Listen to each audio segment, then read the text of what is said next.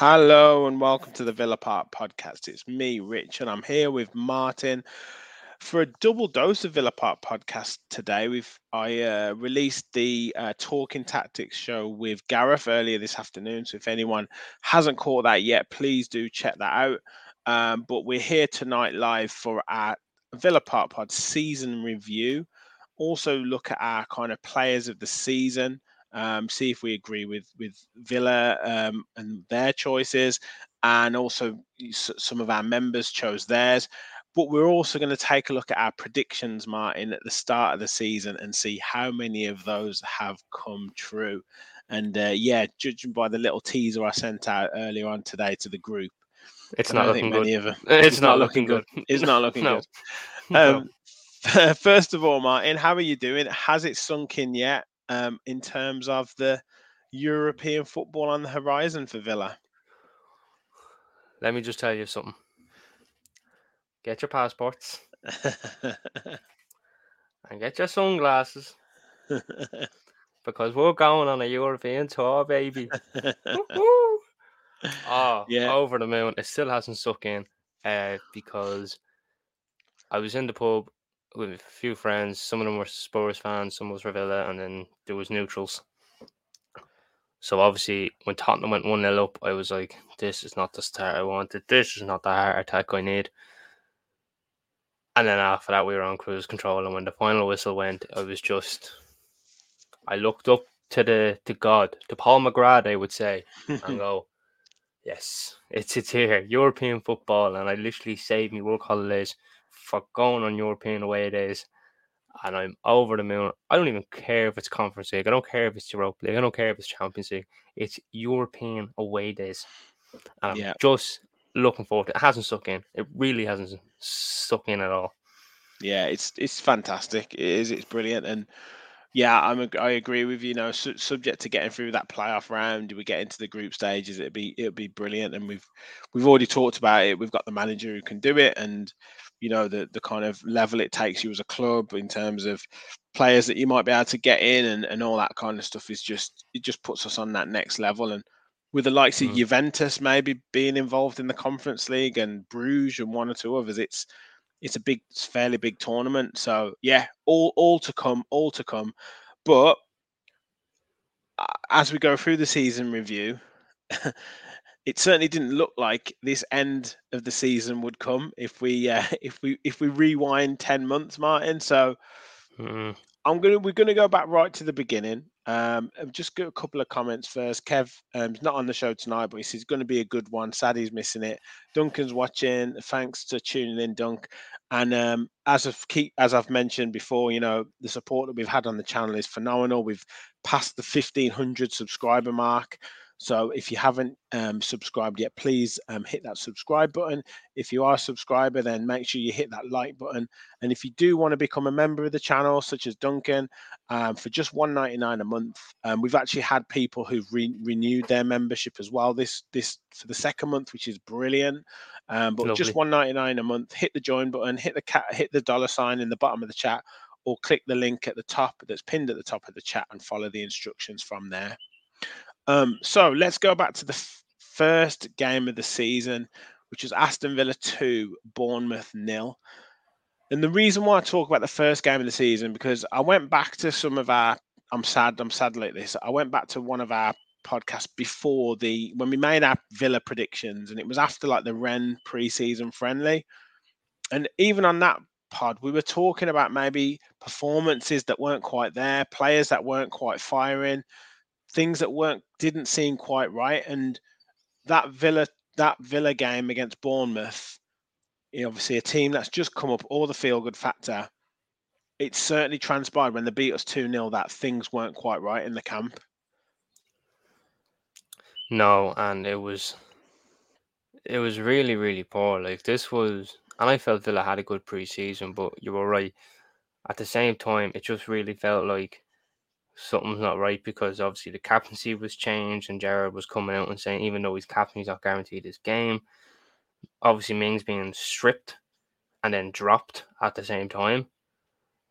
You know, Douglas Luiz was on the bench for the first game of the season. Exactly. And I looked at the team and I was like, stated it, I think Ollie Watkins was on the bench as well, actually, because the front three was Bailey, Ings, and Coutinho. Yeah. And I'm looking at the lineup going on the first day, thinking, oh, we'd be lucky to get a win, like lucky. And then Bournemouth go and beat us 2-0. And I don't mean like flukily bet us 2-0. I mean they controlled us all over the pitch. All we had was a high ball cross into the box against 6'5" defenders. Like, what are you expecting? They're just gonna go, yeah, thank you, boom, gone every time, and they absolutely dominated us. And when the final whistle went, I was like, it looks like we might be in for a long season if this is the way we're going to be playing. Yeah, I 100% agree with you. And if hindsight's a wonderful thing, but if you look at it, you just said there, Diego Carlos came into the side first game of the season. Obviously expecting that potentially to happen, but Hmm. Mings is dropped out of the team. The comments of Gerrard after the game are very strange about he needs to knock on the door and tell me he's fit or tell me he's ready to play. Watkins was on the bench, which if you look at our predictions, we may be sided with that, but certainly, Ings coming in with a Coutinho and a Bailey just against a physical side in Bournemouth just didn't seem right. And like you say, No. Louise not in the side, and again Kamara coming in for his first start in the Premier League, it just seemed like disjointed, and it obviously transpired that way for us not to get the result. Michael's in the house. Hello, Michael. Great to have you on board. And yeah, he just said there the first game confirmed our worst fears, and it just didn't seem right. And I know we got a result against Everton after that, albeit a 2-1 win, which obviously Diego Carlos got really badly injured. Then we went to Palace, and you were at that game, and we got absolutely battered 3-1.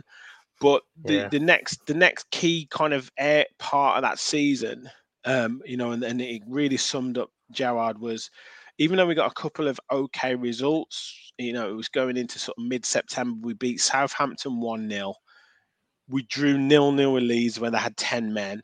We only drew 1-1 with Nottingham Forest. And it was just there where you're thinking, right, 7 to 9 points you got to get from there, but we got 5 points, and it was just dire. The football was absolutely dire. Yeah, it was just really horrible. Like, when we got 2 or 3 wins, and it was like, I don't feel like we played well. Like, I thought we were horrendous. Even when we won, I was like, okay, 3 points on the board, but I don't feel good about it. Mm. Like, it's not as if we played like good football or anything. It was just probably on the day the other team was off, and we just got lucky in getting the win. The only good performance I could really say under Gerrard was the one against Man City when we drew 1-0. Yeah, and that I was a backs feel against the wall, shot to that, nothing. yeah, What are you expecting? literally, it was just direct football, and I felt had Gerrard probably stuck with that direct football, backs against the wall sort of thing, he might have picked up a little more time. But that's football. What's if, buts, and maybes. But for some reason, under Gerrard, when our backs were against the wall, we played better. But when they weren't, we were horrible, Mm. Yeah, and yeah, it just wasn't really pleasing to watch. yeah, absolutely. And another key moment of the season, for obvious reasons, was Thursday, the 20th of October, 2022.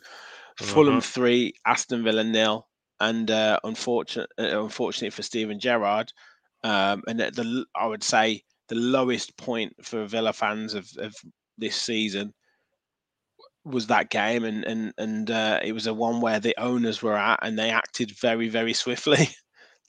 That's right, because they were around for 2 weeks or something. I think they had. I don't know what it was, why they were around for 2 weeks, but they were around for 2 weeks. Can't remember. It was that long ago. Uh, but when they seen that performance, and Gerrard just wasn't proactive in any way, shape, or form, and like Cyrus obviously left upstairs raging, and then Purslow was like following him like a little dog on a leash. Off he went, and then all of a sudden, apparently, he got a text saying, "Yes, sacked. Get on the bus, and when you get off it, fuck off. Basically, that's probably the stuff that was being said. Imagine being on that bus, knowing your manager's sacked. I'd say that Yeah, I know. It travel back was. was quiet. I say there was not a word said. Oh, Could mate, you could could you put guarantee it. yourself I in that don't even know situation? if he. Yeah, I don't. It would have been so awkward, so awkward. But yeah, I mean that game just culminated, and lots of people saying, the Gerrard era seems so long ago. As Duncan says, Mm. John says your predictions can't be as bad as Slippy McBluffer's judgment. He was abysmal. I can't believe a Prem team will touch Gerrard Lampard again, says Duncan. I wouldn't be so sure about Gerrard. Maybe Lampard. I've never seen so many fans so angry that night. Yeah, and really random reviews is in the house. Yeah, Evening, the mate. Twitter was Great to have you on board. blowing up. It was just the manner. I mean, obviously we historically don't do very well at Fulham, but just the manner of the performance. I think everything that we did was just so bad. It became like a damage limitation for Gerrard, where he didn't want to lose any games, and the players were just like playing so far within themselves that they were just scared to even get on the ball, and it almost became Yeah. embarrassing. I don't want to see any manager going out like that in terms of players, fans being like directly, abusive and all that. And you don't want to see someone sacked or getting on the team Mm. bus. But I think the owner had it in his head that this can't go on. I'm taking control of this situation, and we're going to get the right man in. And Yeah. it will transpire. It will transpire that happens, and there's always a risk with these things. But even before that, I did want to pick this out because Thursday that was that game. We played Brentford on the Sunday. All of us thinking this is going to be a really tough game, and within 10 minutes, was it, or 12 minutes, we were 3-0 up. I mean, could you have thought of a bigger two fingers up to the old manager than than being 3-0 up inside 15 minutes? I didn't know what was going on. Like, obviously, with the stream being was behind, and my live score was going off like mad. I was thinking probably Man City were 3-0 up or something. And I'm like, it's saying Villa 3-0. I'm like, no. What? I'm 3-0 up after 15 minutes. I'm like, I know. oh, I know. this is a Ings big 2, middle finger. Bailey This 1. was a big Yeah. middle finger. Oh, honestly, it was crazy. Like to beat Brentford as well, 4-0. A team that renowned for having a solid defense, generally done well at Villa Park. To beat them 4-0 just showed you how much Mm. the players had wanted the shackles off, and it was one of those that just, yeah, you just couldn't believe. It was just crazy. But yeah, Yeah.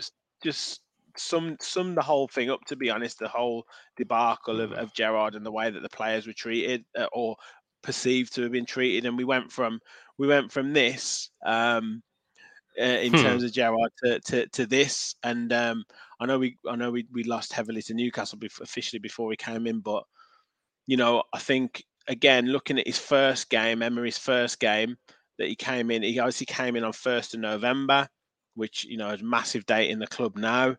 But then he had the game against Man United on Sunday, the 6th of November, and a record that where we've been terrible against United previously, at home. This was to become a theme for Unai Emery of beating records. We weren't to know that at the time, but to beat United 3-1, and for players to, I guess, pick up the tactics so quickly of what Emery wanted them to do was really encouraging. Yeah, and just before I go on to the Man United and the Emery era, I just wanted to bring up another significant part of the season, which you may not think is that big, but even for everyone just watching, that Rich, Kev, and another Rich were caught on telly for the Forest game, where it was 1-1, Oh and you could yeah, just see yes, Kevin giving Rich, this lad right here, the death stare, and this is Rich's face, yeah. I think we. blank.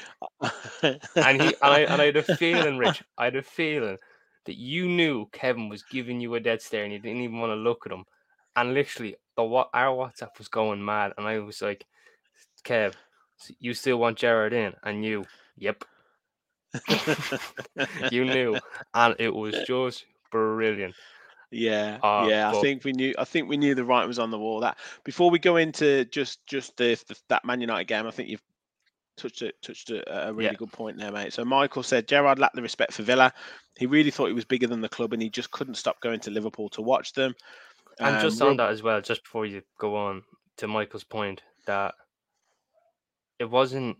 Sorry, can you get Michael's comment up again? yeah, sorry, mate. Yeah. Uh, so yeah, he really thought he was bigger than the club, and it wasn't just him. It was also Sky Sports. They were also going, "Oh, Stephen Gerrard Villa, Stephen Gerrard of Villa." Yeah, You know, it wasn't like Villa. It was Gerrard's Villa, and people defending Gerrard and blah blah blah blah, and it was pinpointing at Villa. So I was just glad to see the back from, and we had Villa back. So yeah, yeah. And to be fair, George always did point that out. he He did. did always say that he was worried that it would become the Steven Gerrard show, and I think the difference. I will come to other comments in a second, but I think just on Michael's point there, the difference is with saying Emery to a Gerrard is Gerrard was clearly seeing Villa as a stepping stone to his potential Liverpool job. move to Liverpool. Yeah, which look is a risk that you're taking. If he does well within the 2-3 years that he's at Villa, fair enough. Obviously, it didn't work out. So that's the risk that you run with managers like that. Whereas an Emery's coming in, he's almost got a point to prove. He's been in the management game long enough. He's going to take Mm. his time to make decisions in terms of what club he goes to because he's going to make sure it's the right one for him. So therefore, we've got a manager who kind of respects the club and the situations that he's in. Whether he gets taken by another club or whatever that is what it is. But it's not because he's looking to for Villa as being a stepping stone to get to another club. He's coming to Villa to kind of do a specific job and win specific competitions and obviously if it works well, it's going to be a long term process, and that's the difference for me. But Rub says Gerrard had been pathetic for so long. Don't forget the press conference in which he was throwing the players under the bus. My defenders this, my strikers that. He was completely out of his depth and Mm. man management skills below zero. Um, Yeah, and on that one as Michael well. said he believed he stayed. He would have taken us down the Everton route. Mhm. John says we are a team that does the double over multiple teams now. Yeah, absolutely. Um, and Rub thinks the Southampton route rather as well. Ross says it's the negative vibe he gave out from his interview, saying players are not good enough, and he'll bring the players in that will. Um, and then he says only the sackings of Venglosh, says Duncan, and O'Leary were so universally agreed upon as Gerrard. The sense of relief that day. Hmm. Um, yeah, so yeah, I'll star a couple more points in a second. But yeah, anything else to add to that in terms of the comments or the general vibe around Gerrard before we move on? Yeah, just the one on Rub P where he said man management skills below zero. And I 100% agree with it because Gerrard as a player had this bubble. And I've always said it. He had this little bubble. He has to be the best in the world in what he does. And no one was allowed into that bubble. And I feel like he brought that into his managerial game. If you didn't live up to the standards or anything like that, you were getting slated and you were being picked out and you're being thrown under the bus. Probably the same as a player. And as a manager, you can't do that. You have to bring people in to help to expand your horizons of football, and that even though someone didn't do something up to your standard, the game is different to what it was when he was playing to as it is now. So the man management skills below zero is 100% correct. He just does not have it. He just doesn't have it. Mm, yeah, yeah. Well, look, he's got time on his side in terms of managerial skills to build on. Yeah. Maybe he will get it, but and in some ways, we have to thank him that he didn't win a couple more of those games in that time period because we Mm, wouldn't have had the we wouldn't have had the change that we've got now. It might have happened later on in the season, and Emery might have been picked up by another team. So we kind of have to thank him in a weird way, but you wanted to come onto that Man United game, and as I say, it was a sign of things to come with records being broken or poor records, should I say, being broken at Villa and under Emery. yeah. The wizardry school of Unai Emery here to break all the curses. and the first one being Man United. Now, this was a game everyone said they would love a point because obviously we hadn't beat Man United in Villa Park since 1996, if I'm correct. Mm. Yeah, in the league, but obviously we bet them in cups and everything else, but in the league specifically. And then we were 2-0 up after 20 minutes. No, yeah, it was right. Yeah, see, that's how long the fucking feels because of the Yeah, World it Cup. was. It was. It was. 2-0 up after 20 minutes, and I'm like, okay, this is good, but is this going to be typical United where they go and win 3-2, right? So they got a goal just before half time, a jammy goal as well. And second half, we started the exact same way we did in the fours and got that all important third goal. And then from there, I was like, yeah, we've won this game because this was at a time where Man United away from home weren't particularly great. You know, losing like the 4-0 to Brentford, Brighton, getting smacked by Man City 6-3. So we got, I think, Man United at Villa Park at a perfect time because they weren't great Mm. away from home and they were losing to teams that could actually play football. And that was just unbelievable. I could only imagine the atmosphere of the place. It was just fantastic.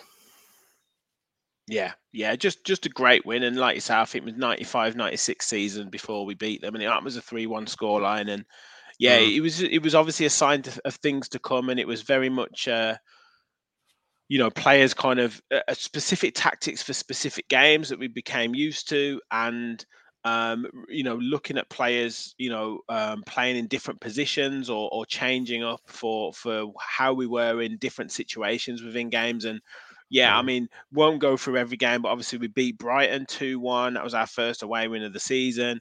We then had the World Cup break. Came back and lost to Liverpool, but we beat Tottenham away from home. And then went on a really good run, like a decent run of we drew Wolves, beat Leeds, and beat Southampton. mm. Then another key part of that season, and under Emery, was the 3 defeats in a row where we conceded. It was Mm. what, 11 goals in 3 games. Now I point that out as a key period because, again, I don't think if we'd have had that period, I don't think we'd have gone on to the what will come next. But what do you think? What do you think Emery learnt most from that period, where it was obviously Villa 2, Leicester 4, Man City 3, Villa 1, Aston Villa 2, Arsenal 4? I think that was a period of, because let's not forget, this was after the January transfer window when we only really seen one signing. Mm, And then it was nearly like a mass exodus of players leaving on loan and permanent deals. And I felt that when we lost those 3 games in a row, I was like, this is why we need the squad depth. This is why. Uh, whoa, what? Go back to that comment. let me I've pressed that by accident, but let's just go. Let's just rewind. I'll Yeah, check yeah, sources. But yeah, yeah, yeah. So just continue. yeah, the show must go on. Uh, so and I was like, this is why we need squad depth. And I think what Emery learned in this time that you know we were probably a bit leggy because after the World Cup in January, it was nearly a game every 2 or 3 days. So it was almost like that was the Christmas period. Mm. And coming up against the likes of when we lost to Arsenal, Leicester, and who else did we lose to? Man City. Man City. Man City, you could forgive. Arsenal, you could forgive because they were both going for the title at the time. But I felt like we should have got a point against Arsenal. But then there's the Leicester game, and I think that was just a capitulation altogether. Yeah, It was just yeah, one of those days that nothing went right for us for a while, and I think that period of the 3 weeks in game, nothing was just going right for us, and it was just really horrible. And I remember people, my mates were saying to me, and just people were saying on Twitter and everything about Villa that the new manager bounce is finished now, and Villa's going to go back yeah, to yeah. going down to the bottom half and staying down there and watch just sack another manager, go spend millions again, and then the rest is history, as they would say. I agree, mate, and I think I totally agree with you. But I think also what he learnt was, and I think that's a key point you made there about it was almost our kind of, because we had that World Cup break, but it was Mm, almost like the kind of, that was just rehearsal. Then we had a couple of decent, okay results when we came back, but those three matches were like where the Emery system was being put under pressure. He could have folded. He could have said, right, we'll go back to basics, but he kept at it. We made all those mistakes, and Duncan said like the 4-2 Leicester match, the only bad one get under Emery, and that's where we made those four really big mistakes. It wasn't that mm. they were miles better than us. It was just we made mistakes, and obviously we played really well in that Arsenal game in particular. They just got us in the last minute, and it was. But what it kind of showed to the players was, if you follow what I'm doing, if you follow what I'm saying, you'll get results. If you veer off what I'm saying, that's when it'll start to mess up. And also, like a couple of the things he called out, Martinez didn't he, for going forward in the last minute. You know, he kind of, there was tweaks that he made to how long he'd keep hold of the ball or what type of passes he'd make. And then after that, you kind of saw the gradual improvement of results. So I think that was a key time for Villa in terms of, yes, it was 3 defeats on the bounce and it was quite a few goals conceded. But if you look at after that, in terms Mm. of the lack of goals that we conceded, it was just like night and day. But you kind of almost had to go through that period to get the other results after it, if you know what I mean. Yeah, because if you stick to your guts, stick to your plans, and stick to what you believe in, you're gonna get bad results because it's not gonna work straight away. Like, it takes time, it takes process. It's like I'm an apprentice electrician, and if I'm given a job, I'm not finishing it straight away. It takes time, it takes a process. It's a project. So when you start it, yeah, you might get some poor achievements here and there, but you have to think of the bigger picture, the end result, and the end result obviously proved to be Yeah, unbelievable. yeah, yeah. Few comments coming in. Thank you for everyone's comments. Please, as I said, I've just quickly flashed up there, but I wanted to get to the comments. Please hit the like button if you haven't already. If you dropped into the chat, and if you're new to the channel, just please do hit that subscribe button. We're well over 1,500 now, on the way to 1,600. So yeah, please do hit that like and subscribe button. Asensio confirmed it was Hector Messias, but I think he's only got like 500 followers on Twitter, so I don't think he's a I know credible that source, page. unfortunately, Sharik. Yeah, that Um, that's as useful as Jared keeping his job at Aston Villa. Rachel's in the house. Evening, Rachel. Thank you for joining. Yeah, as I said, Dunk said the 4-2 was really the only bad one. Adams in the house There was says, another one. yeah, there was the Wolves one. Yeah, I think we experimented and tried to be a more open and attacking team, and it failed. He, as in Unai, being a good coach, adapted. We changed after those defeats. So much better defensively after that. Yeah, totally agree. 100% on the ball. Um, John says Emery's new manager bounce will last years. There he's going, Ross yeah. says we were leading against Leicester and Manu. I think that was might be in the cup. Yeah, that was in the cup. Weston's in the house. Hello, mate. Didn't we actually play well against Leicester, but missed loads of chances and they scored all their attempts on target? Yeah, Yes, and that it was was such an 4 open bad game too. mistakes by us. Yeah, yeah, 4 bad mistakes by us. So yeah, it was one of those games. But like I say, I think we needed to go through that to kind of get out the other end. And then, I mean, what a run it was kind of after that period, Martin. I know we talked sort of backstage before the show about it, and obviously 2-0 win at Everton, 1-0 win against home against Palace, a 1-1 draw against West Ham, a 3-0 win against Bournemouth, um, a 2-1 2-0 win against away at Leeds. Chelsea, 2-1 win away at Leicester, a 2-0 win at home at Forest, a 3-0 victory at home to Newcastle, a 1-1 draw against Brentford, and a 1-0 victory against Fulham. I mean, if that isn't Champions League form, I don't know what is. That that just picture that period there. Villa win, win, win, win, win. It's a wet dream. it's just it was unbelievable. I every time I was going into work, college, football training, smiling my face, and everyone was going, Villa won again, Villa won again, Villa won again. Like, it was It, just unbelievable. Do you know what the most frustrating part of that time period was, though? But How long we stayed in 11th position for? now that was an eternity. Now, when I was at the Bournemouth game and we won 3-0 and we were top half for as good as about 20 minutes, I was like, top half, top half. As soon as Chelsea game kicked off, back to 11th. And we were like, mm-hmm, yep. It was just, it was an eternity. I was like, are we ever going to get out of 11th? And then I think if, in my, actually, no, I won't get into that because that's a different type of question I know you're going to ask me later on. But being stuck in 11 for ages, I was like, it's just not going to be our season then if we're Yeah, just going to be stuck here and the teams above us just keep winning and winning. You know, it was just going to be so frustrating, like playing so well and not getting your due awards. And that would have been like, that's just typical football.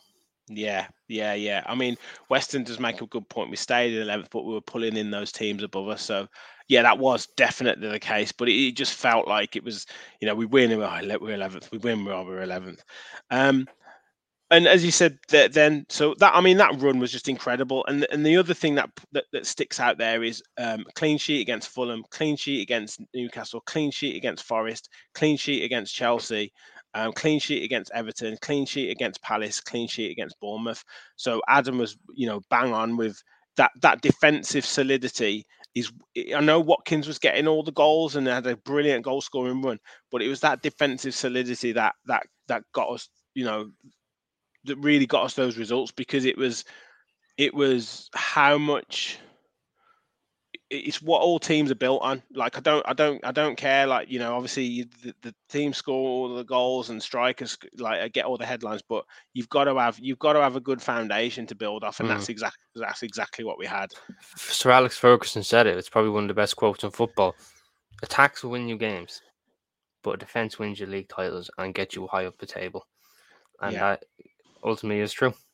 yeah, absolutely. So yes, we had a couple of disappointing results after that. 1-0 defeats to Man United and Wolves. Again, I do think that they kind of led us to those final points of the season where we, you are always going to get a couple of dodgy results, but I think the tightness of those games and the way that they were set up in terms of they could have gone either way, um, obviously led us to the key last three games of the season, and obviously Tottenham at home, Liverpool away, and Brighton at home. And to be Mm, fair, when we did our running, you couldn't have asked for a tougher three games. Well, in some ways it was great because they're with the teams that are like fighting those same positions with us.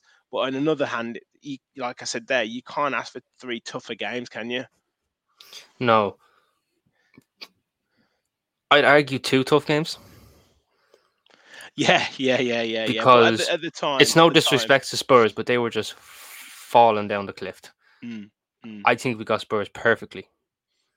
So the two tough games were being Liverpool because they were chasing the Champions League, and at the time Brighton because depending how their games had went, we were probably going to be nailed on for a potential place in the Europa League.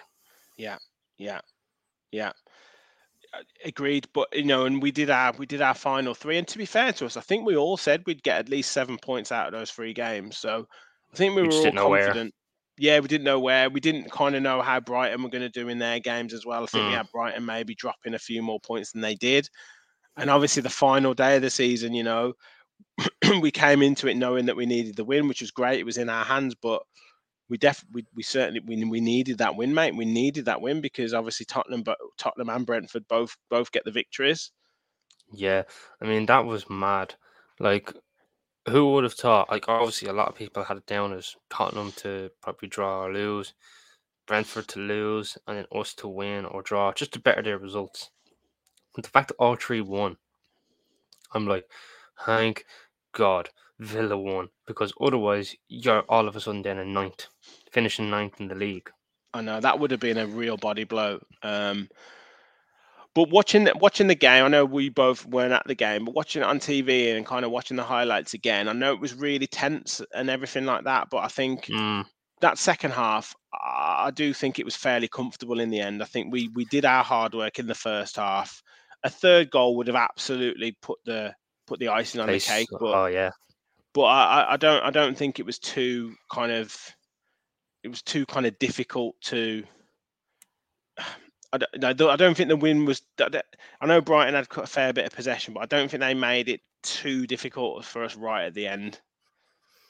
No, the first half obviously Brighton gave it a good go. Yes. But we were good. We got 2 goals basically on the counter from Douglas Luiz and then Ollie Watkins, and Jacob Ramsey getting 2 assists, which was fantastic. And then Brighton got one back, and I'm like, oh no, please, no, not like this, not like this. And I think the most pivotal point of that game was the save Martinez made. Yeah. And Sam said it, and in fairness, he's right. That looks familiar. You know, it's ultimately a carbon copy of his World Cup final save. Like, obviously not a volley, but positioning wise, where the ball hit him, it's nearly carbon on copy. It's like, mate, you can copy and paste my homework, but just change it around a little bit. So, and when he made that save, I was like, right, now I know I'm winning the game. Now I know Villa is winning this game, because not only are the lads on the outfield are up for it, Emi Martinez is up for it. And then in the second half, when Ramsey missed the golden chance, I was like, this would be typical for Brighton to Yeah. go and snatch a goal, wouldn't it? It would just be typical at that moment. But I was still quite calm, still quite reserved. And when the final whistle went, the heart just dropped. Everything was calm, it was quiet, and all I could hear was the Conference League music, planes, airport, the sound of music all coming through different cultures, and the sip of local beer in the area. And there it is. Look at that. That is just beautiful. And I cannot wait for it all. Yeah. Fantastic summing up there, and what a season in the end. A few comments. I think reverting to kind of the time when we lost a few games. Ross said he was trying to be too aggressive at home, trying to get the fans buzzing. That's why we were better away from home in that transitional period. Adam says we're forever in 11th behind Chelsea, and then we finished 17 points ahead of them. You've got to love it. Yeah, I mean, How just the much way was the it? league worked out was crazy. Michael, I've starred your point. Duncan had mentioned, I think, that we were reminiscent of time under the two big runs. It's like big runs. Gerrard and Gregory eras returned, and then Taylor as well when we should have won the league. So, let's hope we have the successful times that they had, but for longer. And Adam says, yeah, Brighton were on the beach second half. We played a very professional performance to see it out. So yeah, I mean, just a fantastic, fantastic end to the season, and yeah, Michael had the Jazz all week. Yeah, and That's what I was hearing, it was Michael. I very was hearing the calm. jazz. Yeah, very The calm. jazz. We yeah, exactly. But yeah, just a fantastic end to the season. A couple of questions before we go into our players of the season and our predictions and how they went. More, and you guys can get involved in the comments as well with this. Best performance of the season. This is what I was going to say, but I was waiting for you to ask me. I feel our best performance was 2-0 Chelsea away. The reason I say that was the magnitude of the game for us to get into the top half. And it ultimately led to us going on a fantastic run and climbing ourselves up the table. We were sitting at fifth in 1 point, Mm. basically just behind Champions League places. To me, that game was the best performance this season in terms of us actually breaking into that top half and ultimately getting a European place in the long run. That to me is the best performance. I know a lot of people will be saying Newcastle and everything else, but to me, just in terms of the magnitude of the game, to get us into that top half, that pivotal point of going on a fantastic run, 2-0 away to Chelsea for me is the best performance. That's fair, mate. That's very fair. Duncan, yeah, says Newcastle at home. Michael says Newcastle at home. Rub said Newcastle as well. Adam says, as someone that works for a company that deals with Thursday night football, I'm so thankful that I finally get to see Villa on those nights. Finally gets to talk about Villa on Thursdays at work. Well, that's the thing. We're in Europe. Tom says Newcastle at home. I'm trying to think. I'm trying to think of like a different game, but um, I I agree mean, with you does with Man United the first Unai Emery game no, because in I terms of think in terms yeah. of getting a first win against Man United in the league? No, it was a good performance, but I think it has to be that Newcastle game, to be honest, because it was such a build up, and obviously there's that kind of little bit of a rivalry. They obviously beat us as well. They blew us away 4-0 at their place, and Yeah, we owed them a smacking. Yeah, we knew that they had a good side, and they were strong, and we were kind of worried that the physicality would take over, but to blow them away that and it was a 3-0 absolute battering. I mean, it was just phenomenal, and I do think that took a bit out of the players. That performance took a little bit out of them, to be honest. But yeah, we're a I've bit got to leggy say after. that I think honourable mentions to the 4-0 against Brentford, because obviously that was a massive turnaround from the debacle at Fulham, and Brentford are a good side as proven. They've beaten Man City away from home. They've had some great results. And I actually think Sunday's performance against Brighton was excellent. I Yeah, know say Brighton did drop off a bit in the second half, but the pressure on that game was really high. And yeah, I'm pretty sure the players would have known that. Spurs took the lead after 2 minutes, or they would have felt it. They'd have felt the tension in the crowd. And then to be 2-1 up with like 5 minutes to go, knowing that if a goal goes in against you, you've got no time to get it back. I do think that would have played a part. So I think special mentions to kind of those two performances. Away from home, I think, yeah, you bang on with the Chelsea one. I think the other games may be expected to win, but I think away from home, the Tottenham win was great, but I think we were pretty functional away from home, and we won games that we kind of shut mm. teams down. We weren't kind of devastating, or it wasn't like the Arsenal performance in lockdown, or one or two the Leeds performance, dare I say, under Gerrard, where we Yeah. They battered weren't them like 3-0. one-offs here or there. Yeah, No, yeah, yeah, yeah. So Weston says he loved the Spurs away game. Michael said there was a lot of disrespectful words on the Villa from Newcastle. Yeah, I don't think we're going to let those guys forget about that. To be honest with you, no. John says United at home was our best performance. Adam says Newcastle or when we beat Spurs 2-0. And You could Duncan see some here different says, answers other than, yeah, with all due yeah, respect, to Newcastle, because I was really full on convinced that was probably going to be the one that was going to be dominating the comments. But obviously, there's a few different answers: Spurs, Man United. I've gone with Chelsea. You've stuck to Newcastle, probably because you live over there. You're a bit biased, aren't you? yeah. But like I say, I love that Brentford game as well. Like I know it Yeah, wasn't under Emery, but just the turnaround to be 3-0 up inside 14 minutes was just crazy. that's you couldn't have given a bigger middle finger if you tried Yeah. to Stephen Gerrard. You really couldn't. Yeah, yeah. Right. Okay. So Alan's in the house. Nice to have you on board, mate. There Great we to have are. you on board. Oh yeah, and John says in terms of seeing just how unified our squad is, Leicester away and the love for Traore. It's a Where's good Kev? shout, actually. He's on That's holiday, Alan. He's on holiday. We've had to let him have a he's in holiday. Croatia. He's doing a European tour himself at the minute. He's Yeah, he's learning just different he's just languages just to scouting get out us a some head start. areas. Yeah, Yeah, yeah. he's just getting us a head start. That's all. Um, so I've got to come to it. And again, you guys in the chat, let us know your comments. Worst performance of the season. This is not in the league, but the worst performance from Villa was Stevenage at home. That's a big one. Yeah, I Like, think as well. I think that has to go. That was so disappointing, wasn't it? So disappointing. And I know there was like a we few could, changes yeah, go on. made, but go on, you go. It was your choice. Yeah, like we could not have asked for an easier fixture if we tried. We couldn't. At that time, we really couldn't. At the time, obviously, we couldn't have asked. And I understood we were playing fringe players, squad rotation, all that. You're playing against a League Two team.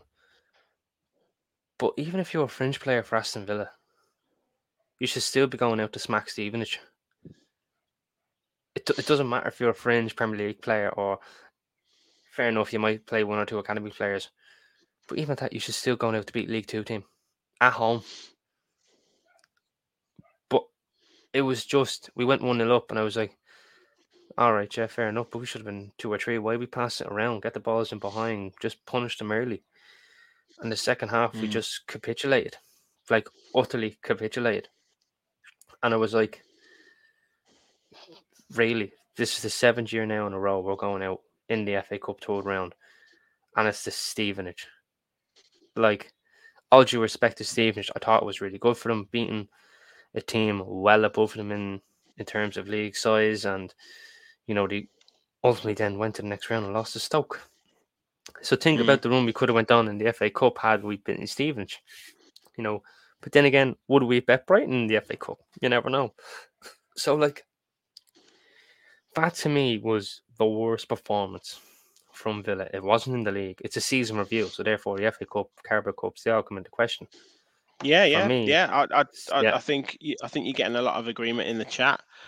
I'm gonna say the writing was on the wall. You see, for me. And yeah, I know where you're going. I think Bournemouth too, Villa nil has to come into question there. I know Fulham Oh, okay. away I was thought you were going to say Fulham. terrible. Yeah, that's what I Well, thought you were yeah, going to say. Fulham was terrible.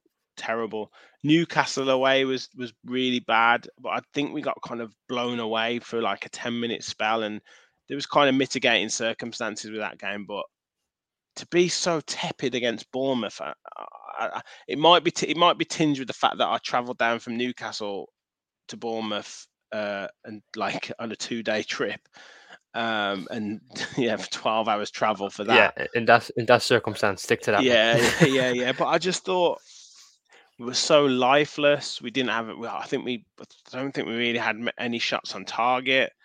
And What you was the can atmosphere in see the away end like at that time? just it was pretty poor, to be honest. It was a really hot day, I remember, and it was just poor. Like the game was just felt like a bit of a pre-season game, and just think the writing was on the wall. Bournemouth newly promoted. You think go to that away game and get them beat and get set up for the season, but it was just so lifeless. So that's up there. I think definitely Fulham away. And I think even though we won, I think that Southampton at home game where we won 1-0, I think that was such a bad game and bad performance. And then Like, Everton at home wasn't a great one either. oh, it was just so bad. When you think back at it and you think how well the players are playing now, you think we scrapped to that win against Southampton, but it's probably the worst game of football I think I can imagine. Yeah, Tom in the chat says Fulham away. Michael saying Fulham. Rachel saying Fulham. Adam says definitely Stevenage. Alan's asking, are we going on a tour? of Hopefully course. we're on a European tour. Why Rob just says Alan? Why do you nil. think I've got the passport out? The Yeah. gold dust. Rob saying Leeds, 0-0 against a 10-man Leeds. We showed nothing. It was so boring, pathetic. Alan says, yeah, Leeds, 10 men. Emery thing Villa says it's no surprise some fringe players were shipped out the door very soon after that Stevenage defeat. I think that sums up what you said perfectly there, Martin, about the Stevenage. Duncan said we could have won the League Cup bar Olsen at Old Trafford. Everything Villa again says Palace away was very clear. SG had to go. Sarko's in the house says Fulham was the worst game without question. They stopped playing. John says our worst performance was against Fulham, but the end result was Emery, so it's weirdly my favourite outcome from a game. And then Duncan agrees with me, saying he'd say the opening match was the worst of the season. Yeah. So various points there. I guess just before we go on to like the prediction, how well our predictions went and our awards for kind of players of the season.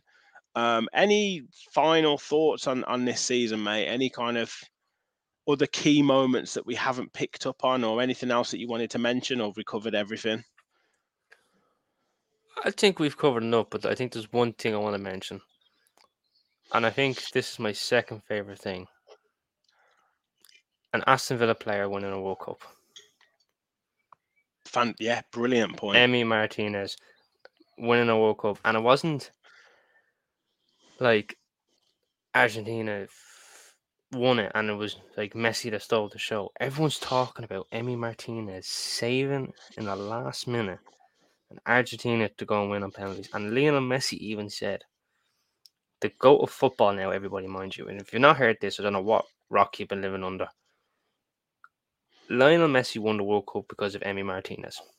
He said that himself. I've won this World Cup because of Emi Martinez. and he plays for Aston Villa. And that was just unbelievable. An Aston Villa player won the World Cup with his nation, and us as Villa fans were so proud of him. The club was proud of him when he went back. It took him a while to get back, admittedly. He was, he was on the beer obviously for a good Yeah, while, he was. Yeah, but when he came back, gold medals, standing ovations everywhere, Villa Park, and it's my second favorite thing in the season. Unbelievable. yeah. Brilliant point to raise, mate. Brilliant point to raise. So we'll get into our season predictions, our start of the season predictions, and then we'll go into our kind of who we now give our player of the season awards Right, to. that's it, folks. End the pod. These predictions aren't going to be looking good. And then any comments that you guys have got, I've started a few for later on, just for some conversation pieces. Guys, please do hit that like button and hit that subscribe button if you haven't yet. As I say, we're on the road to 1,600, so that'd be great if we could get that very soon. The growth has been amazing on this channel. Actually, I looked at when I watched our season predictions, our Villa season predictions. We were aiming for 150 subscribers. So we hadn't hit 150 at that point. That was just before the season started. We're now And I over think, we're now over 1,500. yeah, and I think that video as well only had 160 something views. Yeah, So like yeah, now that there's nearly a good chunk of that watching now, yeah, yeah, yeah, right? yeah, And then yeah, whoever watches later, yeah, if you go back and watch it, if you don't want any spoilers, but if you want to watch it now, viewers' discretion is advised. yeah.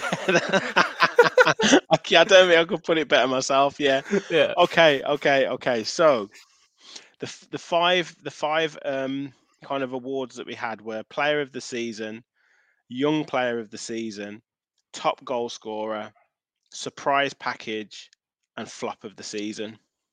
Where are we starting? Okay. Where are we starting? I think let's start at top scorer. Okay. Okay. We So shall be this nailed was on here, this was a hopefully. fairly standard one. So top scorer. Kev went for Danny Ings.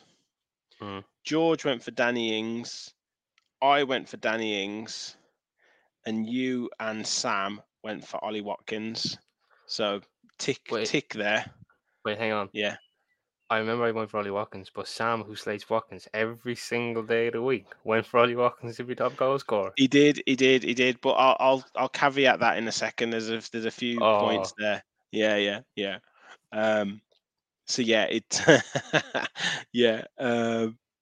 What have we got? Actually, let me just go through a couple of moments as well. So John says, I think there's one thing, and that is the fact that our fringe players stepped up. Then Dunk had a couple of great games for us. As Adam said, the most engaging, entertaining video channel out there. Let's keep it going. Absolutely, mate. Thank you so much for that. That's amazing comment from you. Cheers, Adam. I'll star the players of the season. Best things from Tom says, it was Mings and Watkins not going to the World Cup, spent time under Unai Emery. Sarko says Southampton at home was one of the worst games he's ever seen. It was at the point where I thought, is the travel worth it anymore? Two worst sides in the PL. And again, Michael, I've starred that. We'll definitely mention the Villa women's side 100%. So yeah, top scorer. I think that was a fairly standard one. One or two other players slightly got a mention, whether Bailey could have been in there or whatever. But again, we didn't have a great deal of players to choose from. Young player of the season. So this was a strange one because I think it's difficult because at kind of pre-season, a lot of the young players are getting used. So it's one of those where you kind of your judgment is a little bit clouded because they're being used in pre-season games. So I will give us a little bit of leeway here. Yeah. So me, Kev, and George went for Tim Irigbonham. Oh, good shout. And you and Sam went for Cameron Archer for young players of the season. Why do I feel like me and Sam have had a bit of a union in all this? I think you might have done. So young player of the season, obviously, wasn't them. But I think I mentioned that let's not forget Jacob Ramsey, but he will come into it in a second. So yeah, so surprise package comes next.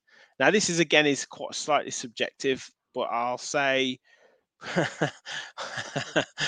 I'll say Who have I got?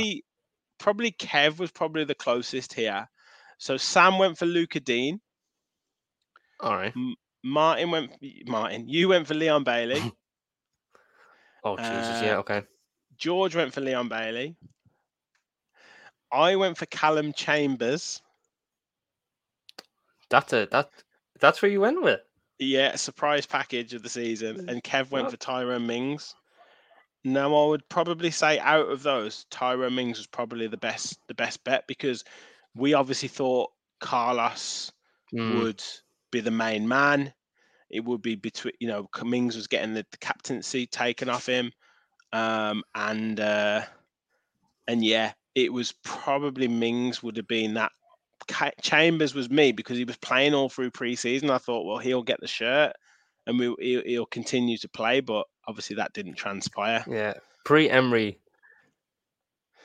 Kevin's show probably would have been well off, but Yeah, since Emery's come in, the show has been justified. yeah. I will ask you kind of who you think now, like from this. So we will come to that. Yeah. So player of the season. Kev, George, Sam, and myself went for Diego Carlos, and you went for Matty Cash. Oh yeah, I remember that now. Yeah. Yeah. So, I mean, Carlos is If one of those. I'd He probably was be such the a big closest there. signing. Yeah. I'd be the closest there because Carlos was away for ages and Matty Cash was Well, had yeah, a few good games. yeah, but I don't think he was that close. I think probably No. Carlos was probably close to not playing. Yeah. And then the flop of the season. Now Leave me to last on this one, will you? this is hilarious. So I went for Philip Coutinho. Yeah. I think that redeemed myself. George went for John McGinn. Kev went for Ollie Watkins. You Oh went for Jesus. Jacob Ramsey, and Sam went for Douglas Luiz. Now, considering all those four players are in with a shout of player of the season, I don't think we could have got any more wrong, to be honest. And you know what? I forgot who I picked. I was probably thinking I probably went with Luca Dino, or did I go with Bailey, or did I go with? And now I'm looking at this surprise package. I went with Leon Bailey. Surprisingly, he was shit. Oh, go figure. But Jacob Ramsey, I've been absolutely blown away here because, Yeah, and I'm going to justify my thing now as to why I call him a flop. The reason I thought he was going to flop because we've seen players have the first year, but they phase into the team and they've done well. And that second year is more or less their breakout season where they get a couple of goals and a couple of assists. And then you normally see a third year of a dip. this is what you Where said. This is what you said. this is what I Pretty much said. word for word what you said. Yeah, because I remember it vividly now that I said it. That, you see them dip a bit and then they come back stronger. But he's ultimately gone on to be Academy winner in the Premier League, Villa's Young Player of the Year. And now that I've remembered this and I'm going, at least it's not worse than Rory Jennings' Haaland show. Yeah. That forever is the worst howler out there. Yeah. Okay, so I've got loads of comments coming in. So I will go through each of them. Michael says, "Oh dear." Adam says, "Never asking this pod for the lottery numbers with those No, predictions." don't. And then Rachel, bit more lenient to us. I think Villa players and fans are very different from pre-season compared to now. So yeah, we'll take that. But yeah, I think before I go through the comments, you'll get your choice. So obviously top scorer, we know who the top scorer is. Ollie Watkins is fantastic, 15 Premier League goals, 16 goals Yeah. in all competitions. So great run there. Who gets your surprise package of the season then? Which is a good one.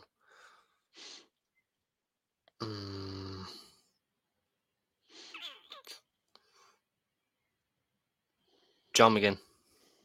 Yeah, not a bad shout. Not a bad shout at all because, yeah, I guess without putting words in your mouth, I guess it was like coming from having the captaincy, having the weight of that captaincy on his shoulders, not really finishing off the season too well the season before, not necessarily too well, to be playing at the level he is now is just incredible, isn't it? Yeah, I was torn between him and Ezri Konza. Yeah, I was going to I think mention Ezri. Konza. I think Yeah, Konza's been fairly solid, but I'm gonna go. I went with McGinn. I tipped it. yeah, under the radar.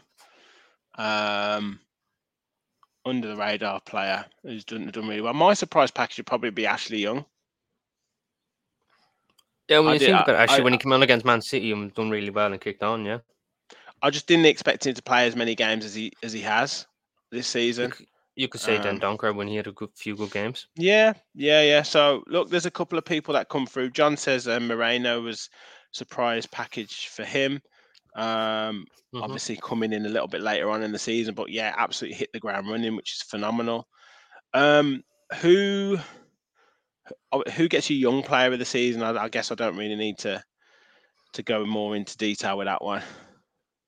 Yeah, my flop gets it. He can have it. Yeah. And who gets the flop of the season now? Then having had the full season.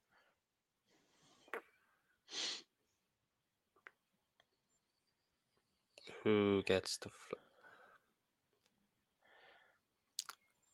Augustin.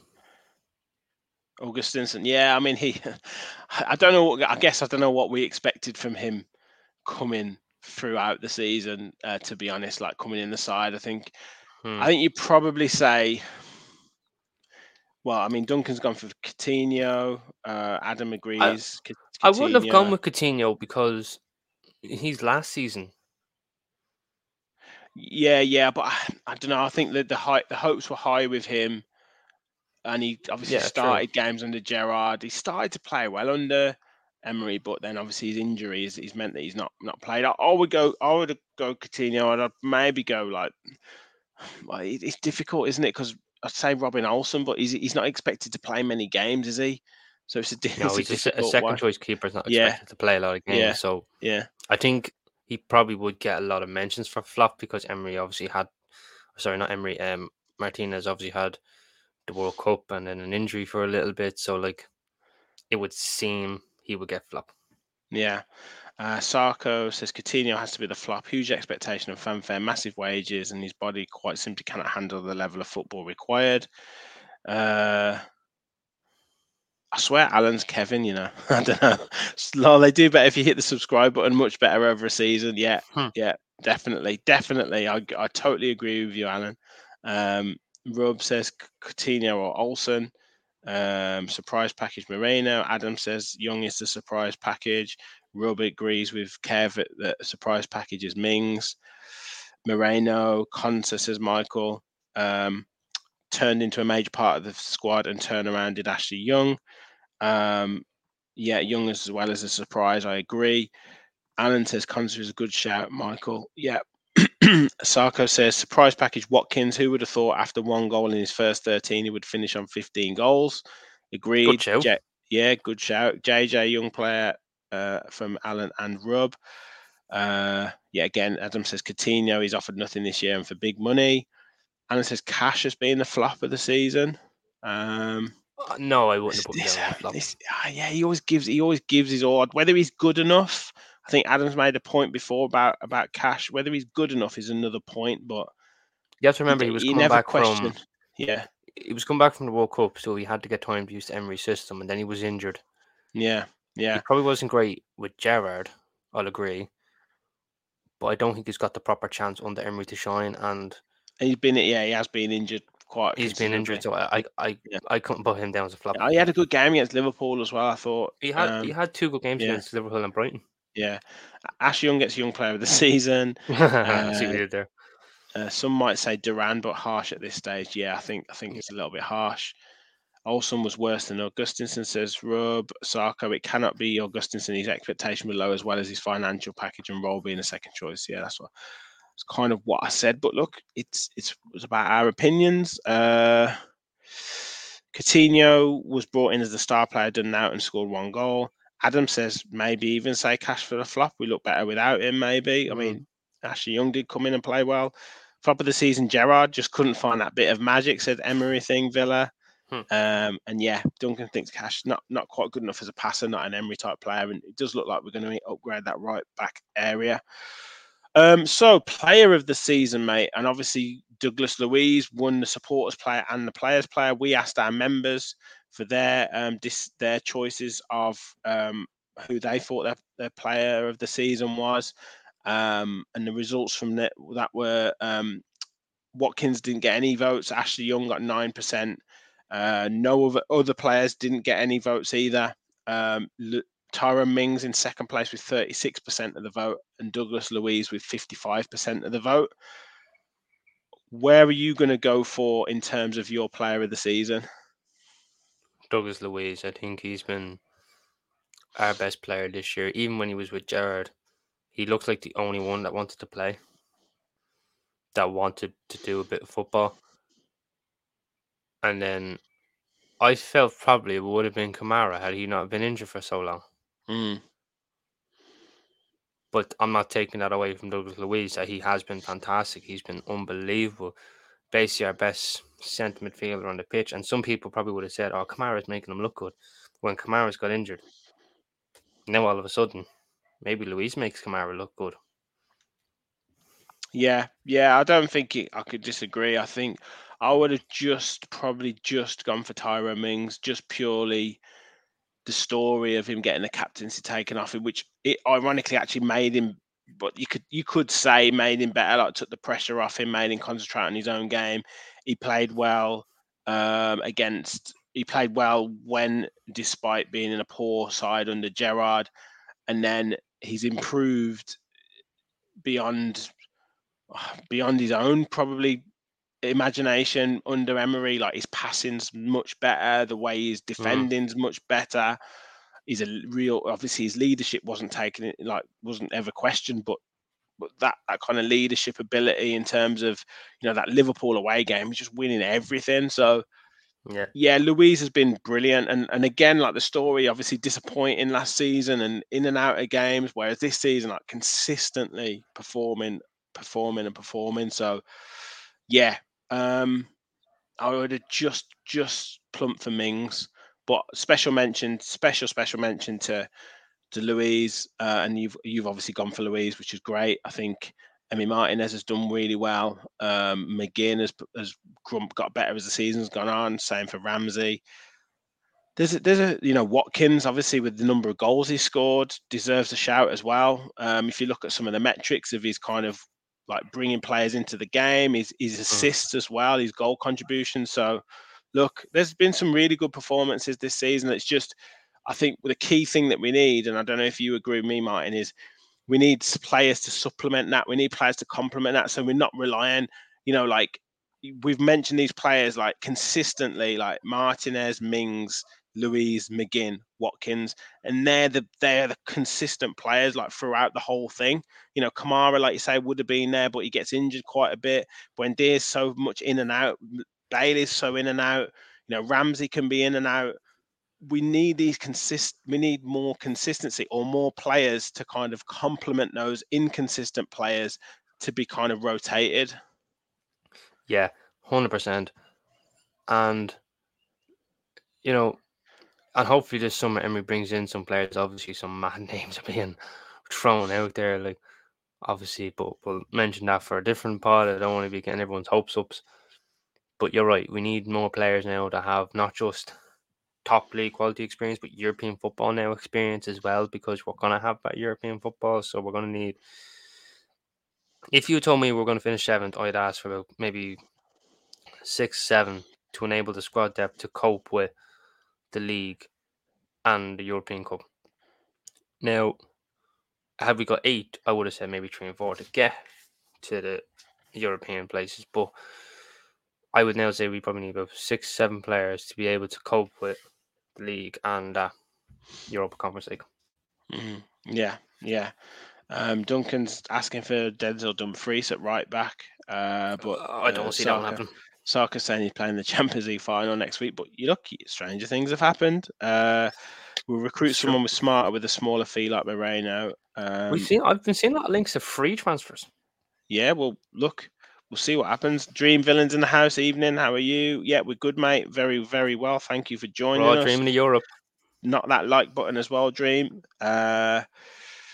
Emery's thing Villa says got to be Emi Martinez, pulled off another massive save again Sunday, which seems to be just expected now. Yeah, he's been great. He's a versatile player and excited. I agree. I think this is Dumfries, but I don't see it. I think our budget will go towards forward players.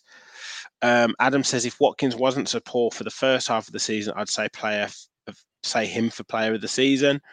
Yeah, Saka said Louise Mings McGinn for me because of consistency throughout the season. I can't disagree there, mate. And Adam says if we had more consistent players up top and wide, we'd be dangerous. Defense and midfield is solid. Yeah, just that. It's either more options to kind of complement that inconsistency, or buying players that are more consistent, or making those players more consistent. But I don't think that will happen. So Adam did mention a comment, and I just wanted to come to you with this. The one thing he didn't like about the season is we've seen no youth played. Now, would you agree with that? And would you see that kind of being remedied for next season, particularly with Europa Conference League football coming into it? Under Gerrard, I would have expected it because at Rangers he nearly had one of the oldest teams, 28, 29. I would have expected it. Under Emery, I maybe would have thought he would have given some of the younger players a chance, seeing as Villarreal's team was very young. But ultimately, he went with the experienced players because we were probably in the middle of a season, so he hasn't really got the chance to look at them. So he sent the players out on loan to get the game time, to build their confidence. But in a way, Adam is right. I am slightly annoyed we haven't seen like a time when Jack Grealish first came or when Jacob Ramsey first came. So we've not seen that. We've only, like, technically Jacob Ramsey's still the only youth player at the minute, and he's considered an senior experienced player now because of how many years he's playing with us. So it would have been nice to see Tim or Archer or Ramsey's younger brother Aaron getting a shout. I mean, the argument is that they go out and get first team football in the Championship and they get that valuable experience and come back better. It's just, and even the youth players that were put on the bench, they were just put on the bench to kind of fill a space. They weren't going to be brought on. So I do agree, but I do think it might have been partly to do with the league position. Had we been like mid-table, then you might have seen one or two of the younger ones given a run out. Or more rotation, and Duran maybe would have had more games, but because every game mattered so much, I think he just wanted to keep that same side, which was understandable. What else have we got? Michael said we have to mention the women, which absolutely, now they've created they're a top 5 side, and he's gone for Rachel Daly as the player of the season for them. Would you argue with that, or would you totally agree with Rachel Daly being player of the season?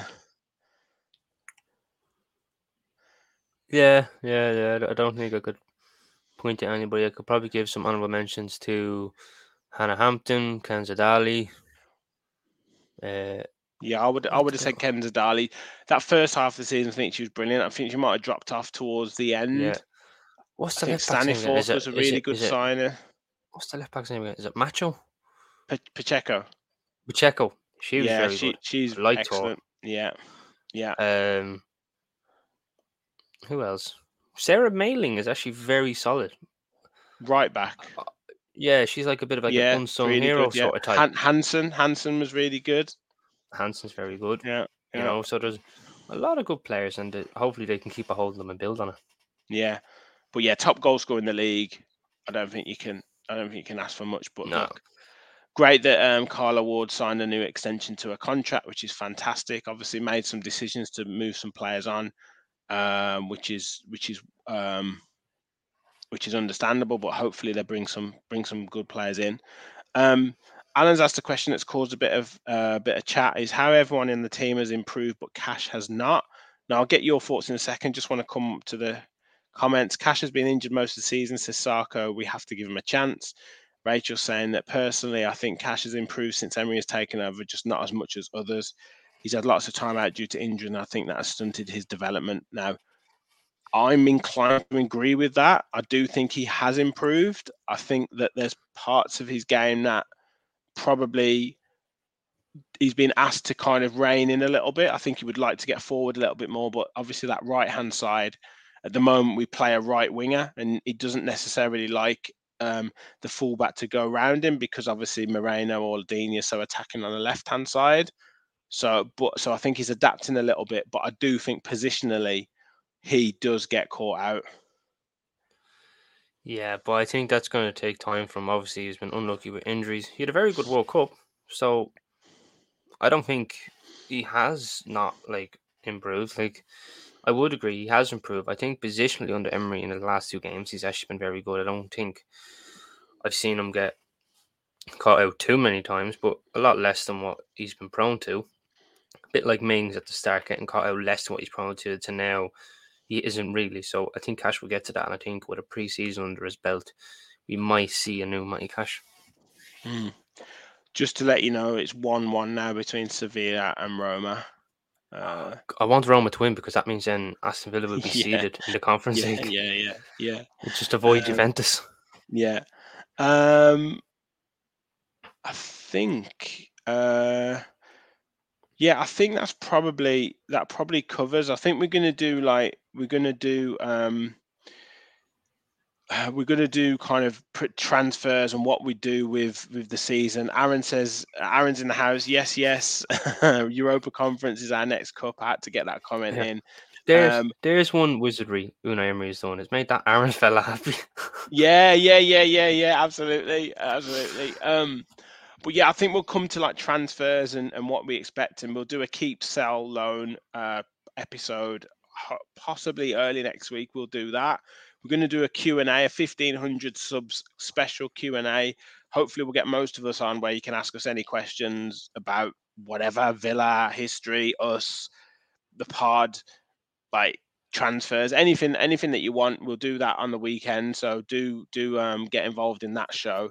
But also, just before we do finish, John said it's a sad day. We say goodbye to Ashley Young. What a great season he had, an absolute legend. And then Captain Sai says, like all the podcasters, I thought we'd keep Young on next season, but Emery knows best. So, yeah, just a sort of couple of words on Ashley Young for just to finish up, which is, I mean, for me, he's had a phenomenal time coming back for 2 seasons. Didn't expect him to play this many games. A vital part of the dressing room, experienced player. You know, performed. I think there was that run of games where we played against Harvey Barnes. I can't remember, like just ridiculous wingers. Maino Salomon for Fulham. Just ridiculous wingers, and he pocketed them, and he had a great performance against Man City. Um, just a great servant, and probably one that will go down as a bit of a legend at Villa now. Yeah, this is talk about typical Gerrard to Emery moment. We're after getting like in reverse. Like we had Gerrard, we were sad. We got Emery, we're all happy. We're in Europe. Now let's flip the script. We're after getting rid of Ashley Young. Like I'm really sad over it because I love the man. Like his leadership, his experience. I think it's good for the dressing room, and I would have loved it. Had next season would have been his last season to be in European football as well. Probably would have been a lot limited game time, but just to have in the dressing room for leadership for the young players, and I think that would have been fantastic. And I'm really sad of, but at the same time, I kind of see why we got rid of him, because it's been very vocal that Emery wants a right back, and it's unfortunately easier to get rid of Young because his contract's expiring. Matty Cash is still contracted. And at the same time, if we want to move forward, we have to unfortunately let some players go. And unfortunately, Ashley Young is, or she's been the first one out the door, and it's nothing that none of us wanted to see. But we just have to trust Unai Emery's words and his vision for Aston Villa. Yeah, I totally agree. Rob says it's a puzzling decision and the way it was communicated. Yeah, a little bit. Weston said he had a good game against Leeds, that winger, which is Nanto, as Rob says there. Rachel said, sad to see. I'm so sad Young isn't here next year, especially as he wanted to stay, but he may not be part of the plan or be able to be. And sad to lose Young, but also the way it went, he deserved a better end. Yeah, I mean, we don't know how it happened. And also, and Adam says we should have kept him for next season, in his opinion. Who knows? Who knows? He could come back as a, I don't know. Hopefully, he might come back in some coaching capacity in the future. Yeah. But yeah, I mean, brilliant player. Obviously, in his earlier spell, and just a great person in the dressing room by all accounts. So yeah, I wish Ashley Young all the best, and been a great servant to the club. And yeah, I think big wages, as Sarko said there. So yeah, got to trust Emery. Absolutely trust Emery. And we said on the last pod, if he whatever he wants to do, we'll be in full support of it, because he absolutely deserves it. It. Michael says he just wanted to say thank you for this podcast and all the work you do to produce it. Absolutely, mate. Thank you so much for that. You guys make the show, as I keep saying. The comments. And we'll only be bigger next year when we have the European podcasts now. Exactly. I'm just going to annoy the wife even more by doing even more of these shows. So yeah, you'll just have to put up with us even more. But Martin, I wonder if that's a compliment to the wife. Yeah, probably. Yeah. Adamski, hiya, mate. You joined when we're just finishing, man. You joined when we're just finishing. Adamski, catch up. But Martin, it's been an absolute pleasure tonight just to review the season. Thank you very much for your wonderful comments. Thank you for everyone for joining in the chat. It's been really good to reflect on the season, and hopefully bigger and better things to come next season, as we keep saying, we are in Europe. We'll be back on the weekend for Q&A, special Q&A, so tune in for that. Hit the like button, hit the subscribe button, and as always, please remember, we all follow the Villa. Thanks, everyone.